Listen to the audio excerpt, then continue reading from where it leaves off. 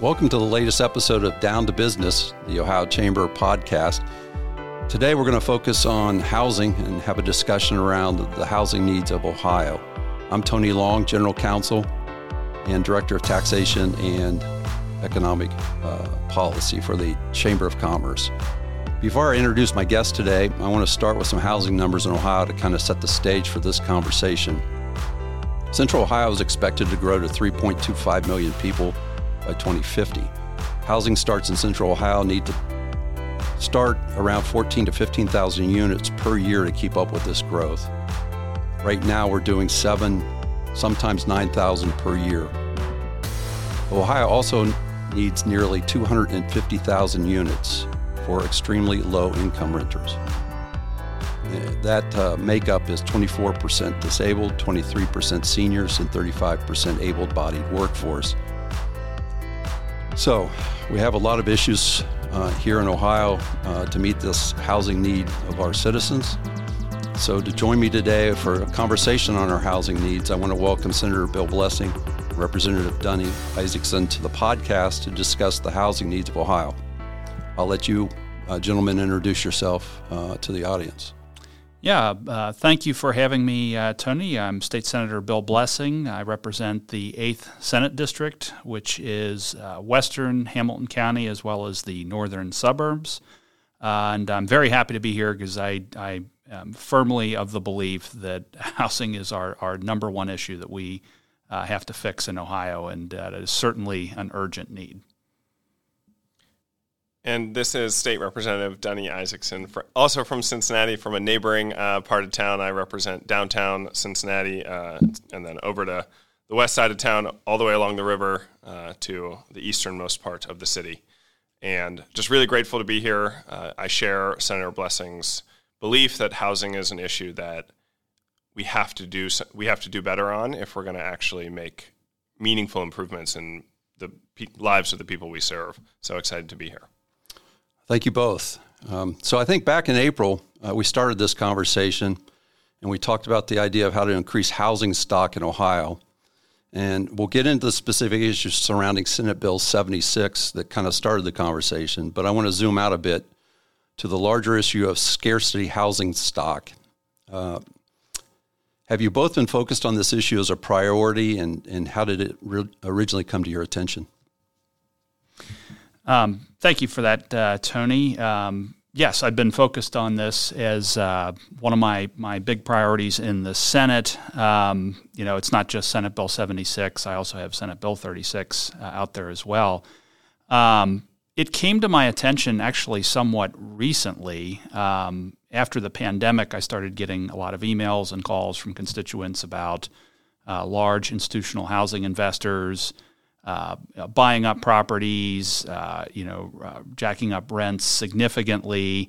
And I started researching the issue online and going down the rabbit hole as one typically does when they get online, and found that there is, this has been actually not just a recent phenomenon that I had originally thought started with the pandemic, but, goes back years and decades. It includes a large underbuild.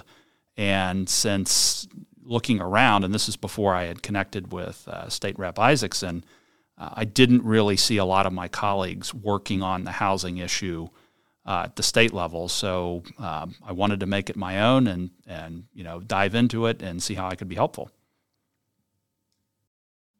And I came to this before starting in the Ohio House. This is my first term, so I've only been at it 6 months now. I ran a community engagement business that really focused on lifting up the voices of people living the issues every day. And I spent dozens of evenings over those 5 or 6 years sitting in rooms, talking to people and listening to them explain how housing was the central obstacle in their life. And I remember one woman talked about going from empty warehouse to friend's couch to her car with her 3 kids who I know.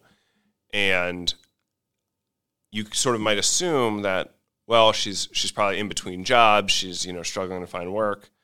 Well, no, she actually had a full-time job as a manager at one of the central Cincinnati McDonald's, but could not afford housing for her and her kids. And it was an example for me of the way that housing and housing issues reflect all the ways in which society isn't always working for people.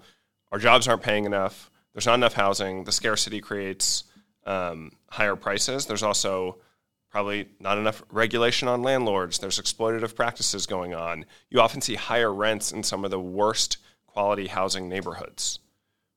How does that happen? You would think price would be related to quality. Right? It's because of the relative power people have. And those are all policy choices ultimately. So I was so excited to connect with Senator Blessing when I got here and really start thinking through how can we make a dent on some of these issues.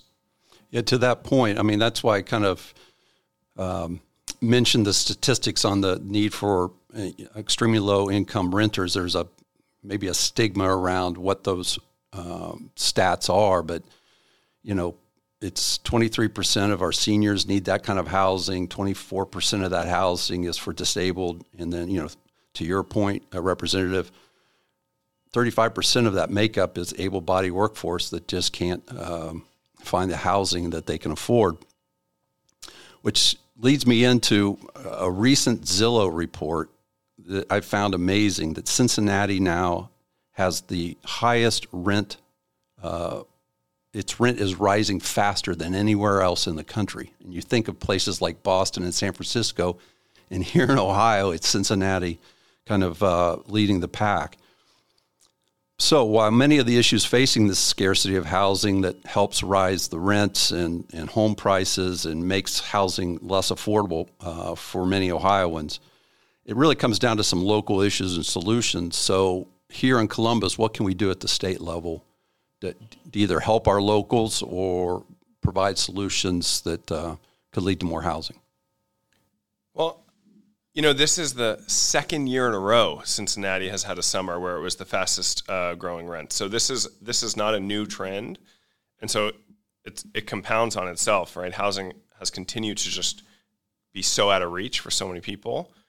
There are a huge number of families in Ohio paying more than half of their income on rent. And if you also have a kid under the age of 5, almost 100% of your income is going to rent or childcare, which doesn't leave much for housing or for food or transportation or any other items that you need. And so, you know, here in the State House and as policymakers, there's a few things we can do. One, we can focus on the supply side, so we can encourage denser housing being built. We can look at incentivizing more inclusionary zoning. One of the things that cities have done for the last 100 years, but especially since the end of legal housing segregation, has been to use exclusionary zoning, single-family zoning, to maintain some elements of either class or race-based housing segregation, and we see it, which shows up in our cities today. So what we want is denser housing. We want diverse housing. We have great data that if you come from a low-income background, you're going to grow up to make more money and be healthier if you are raised in a diverse neighborhood by income, right? If you go to a diverse school by income rather than a segregated school. So we know there's benefits to increasing the supply, but there's also a question of how do you help on the demand side? How do you help people pay for it? And this is where, you know, I'll kick it over to Senator Blessing because he's been so thoughtful on this. But, you know, when the federal government gave all this money to help people pay for rent during the pandemic, it helped for the first year. And then basically most landlords baked it into their cost and they increased rents. And so we're seeing that in Cincinnati at the most extreme. So just giving people money to pay for rent isn't going to solve the problem unless you're also dealing with what is fundamentally an exploitative system in so many ways that captures the rent from the people actually paying it, and so they don't see the benefit. So as policymakers, we need to be focused on the supply side and making sure that we're getting more housing out there, but also dealing with what are unfair market practices, and the senator has been leading on that. Well, I just want to say, amen to many of the points that you've just raised, Representative Isaacson. And I'll start with your comments on the rent and childcare issue and how much money is spent by your average family on those two things. And I would just tell the business community, since we're on an Ohio Chamber podcast, that it's there's all this talk about, difficulty finding workers, and a lot of times the discussion is around workers below the $20, $25 an hour wage. And if you have rent and childcare costs skyrocketing, you're going to have a very difficult time filling a lot of these jobs when people can't live and work in the same area. So I would contend that the business community has a very vested interest in solving not just the rent problem, but also the child care issue. That said, I agree. Attacking this from a supply side approach. Some of the pitches that I have made have just simply been, let's just build more, not just properties for low income renters, but all of the above, market rate rental, as well as opportunities for home ownership, which I think is something that sort of gets lost in translation here. That we should be encouraging home ownership from the standpoint that it allows the people who do own homes to build intergenerational wealth. They'll have something to pass on to their children. And that's not always the case with folks that are renting. I read a statistic months ago about how homeowners have 44 times the net worth of renters. And I just feel if this is going to be, or we're going to try to promote a prosperous Ohio and America, we're going to have to encourage homeownership to some degree, which gets into the issue with the institutional investors playing a role with this. And in my district, and also in Rep. Isaacson's district, some of the big, large private equity groups, even pension funds, are bankrolling some of these entities to buy up a lot of the single-family homes that, not all, but a good chunk of them were owner-occupied, and turning them into permanent rentals. So they're not actually adding to the housing stock. What's happening is they're pulling homes out of the ownership column, which is decreasing the supply in that column, and adding them to the rental column. So if you're wondering why, in many respects, the cost of purchasing a home has gone up, well, when that starter home is taken off the market because it has been purchased up by a large private equity outfit, people who want to own have to jump to the next rung up, and housing prices are just bid up higher and higher.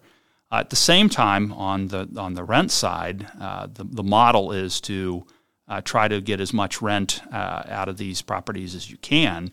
And so the rents have been rising at the same time, and I think they've contributed greatly in great detrimental fashion to the rise in rents and asset prices.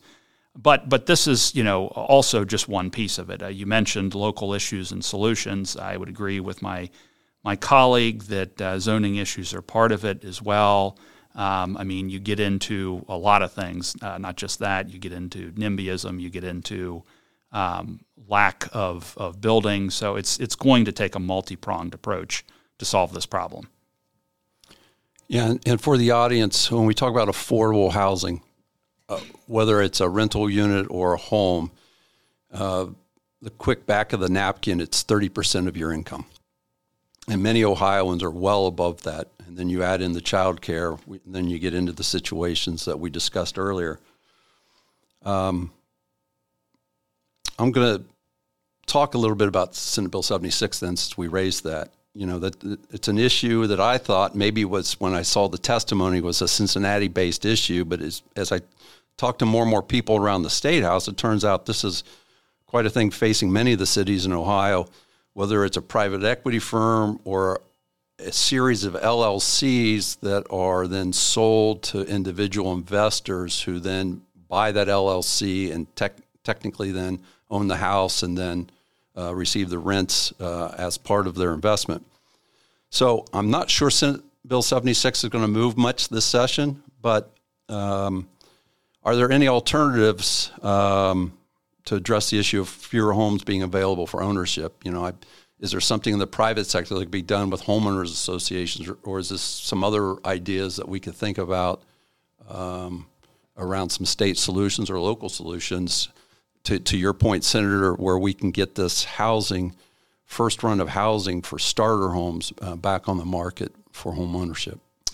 Thank you for that, Tony. I don't want to give up on Senate Bill 76 yet. I mean, I do recognize in its current form that it likely won't pass. However, in talking to my colleagues who have issues with that bill, they're not opposed to the transparency piece in the legislation. They do feel, however, that we should be giving the locals tools to deal with these sorts of issues. So what I mean by that, or what I think they mean by that, is not necessarily going after the investors themselves, but giving the cities, for example, tools to enforce them, to fix the building code violations, pay their fines, and so forth, as well as being more transparent about who owns what. And how much of the housing stock is owned by a particular entity, even if it's operating through a number of LLCs. So I think in the long run, what I would like to do with Senate Bill 76 on the at least the transparency side, if I could get this, I would consider it a win, is model something along the lines of what was done in Congress with the Corporate Transparency Act.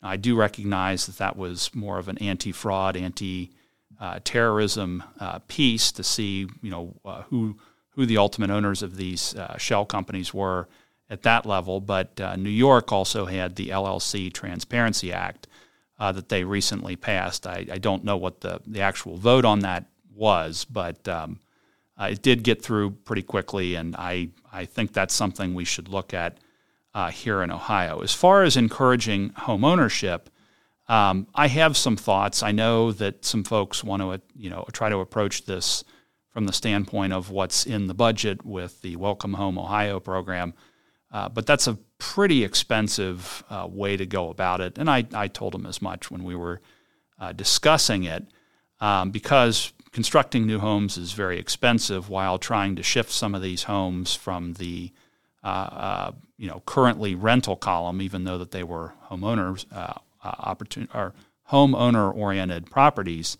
shifting them back out of the rental column, I think would be the lowest cost way to do this. And if the approach is to be more free market oriented, and having talked to some of my colleagues, I think they agree with this to some extent, is shifting some of the incentives that bring a lot of these institutional investors to the forefront of this issue. So one example that I brought up was potentially getting rid of the non-business credit for these rental properties.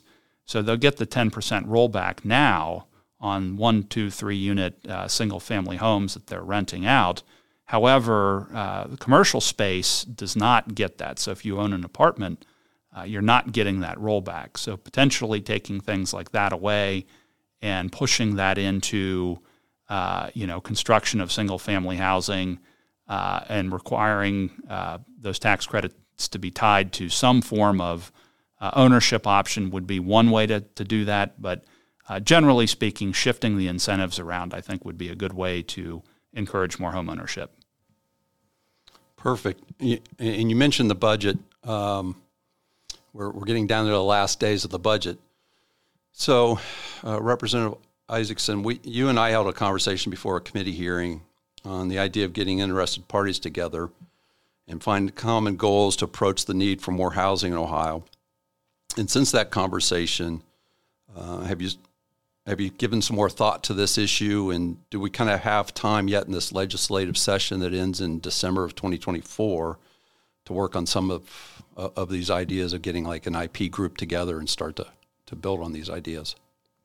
I absolutely think we do. And I have started to have a lot of those really productive conversations with multifamily housing developers, single home builders, the folks who represent realtors. But I want to just show you how this plays out in someone's day-to-day life, especially with what the senator was talking about with these LLCs that own all of these properties. You have an issue in your rental. It wasn't that good to begin with. You're overpaying. You can't get water. The water stops working. It's 95 degrees outside, you've got 2 young kids, and you call the management company, they don't answer, the phone's off the hook, or they give you the runaround, and you have no idea. You cannot find who is your actual landlord. You cannot get anyone to pick up the phone when you have no running water. This is a real story from Cincinnati that happened last year. So we can talk about in the abstract, but in practical terms, in people's day-to-day lives, when we allow institutional investors, which is a new phenomenon in housing, when we allow private equity from either other parts of the country or often other parts of the world to use LLCs so that no one knows who is their landlord to deal with these critical issues, we create an environment like the one we have now where not only is rent unaffordable or is there so few choice for people in terms of housing, but the quality of what you're living in is not good. So I think a lot of people are recognizing that. So on the optimistic side to your question, I think we're in a situation where the whole country is dealing with this. Ohio is not unique. Cincinnati, to your point, is uniquely at the top of the list in terms of rising rents, but Kansas City is right up there with us. There are other cities all over the country dealing with this. And so it's a question of who's going to be the first to get creative and to do an all-hands-on-deck approach. That means working with single home builders to make concrete more affordable and deal with the monopoly in that market. It means, dealing with these exploitative practices with these institutional investors and getting private equity and its unhealthy stake in the market probably out of the market, and promoting more small mom and pop landlords that take care of their property and use it as a way to pay for their kids' college. Right? It gets creative with looking at what the federal government does with 502 loans that guarantee home loans in rural areas that have been incredibly effective at getting people into home ownership. What can the city and state do to use similar types of loan guarantees to get people in more urban areas into home ownership? Right? There's all sorts of creative things we can do, and I think we are at such a crisis point that people are starting to come together to, let's figure out where the center of the Venn diagram is for what we're willing to do. Right. So those are good points. And here at the Ohio Chamber, we have a housing task force. You both have attended that.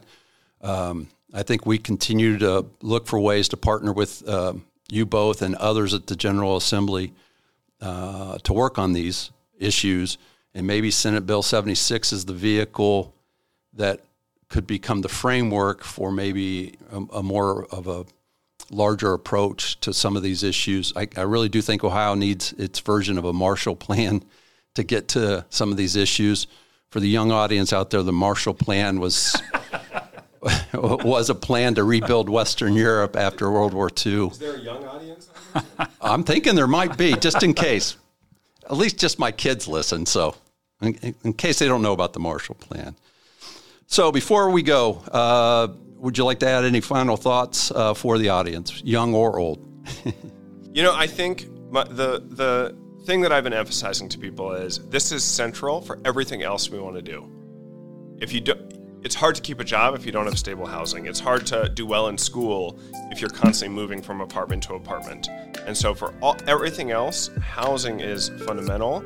And the good news is there is money to be made. There are profits to be made in a much more sustainable way. There are genuine win-wins in housing policy if we are just intentional and thoughtful about getting there. So it can be good for developers, it can be good for home builders, it can be good for landlords, and most importantly, it can be good for renters and homeowners and people if we continue down this path of being really thoughtful about making sure that everyone has access to housing that they both want to live in and can afford to live in. Yeah, amen to that. Totally agree. I subscribe to the school of thought that it all boils down to housing as one of your largest expenses, and that getting the absolute number or value of rent and home prices down, not just slowing the rate of increase, is vitally important in this state. And I would say that as we go through this General Assembly, I know there will be talks of study commissions and things like that, which I'm supportive of. But at the same time, I do think that it's such a dire problem, such an urgent problem that we really should be working on this in bipartisan fashion as we go along for the rest of this legislative session. And I know a number of people are understandably down on politicians, the government generally, but to see some relief on an issue like this, I think would do a lot of good in reversing, that attitude that a lot of people have towards government. And I think, again, we can get a lot of good work done in this General Assembly. Okay, well, thank you again, Senator Blessing and Representative Isaacson, for joining me today. One last thing. Let's go Reds.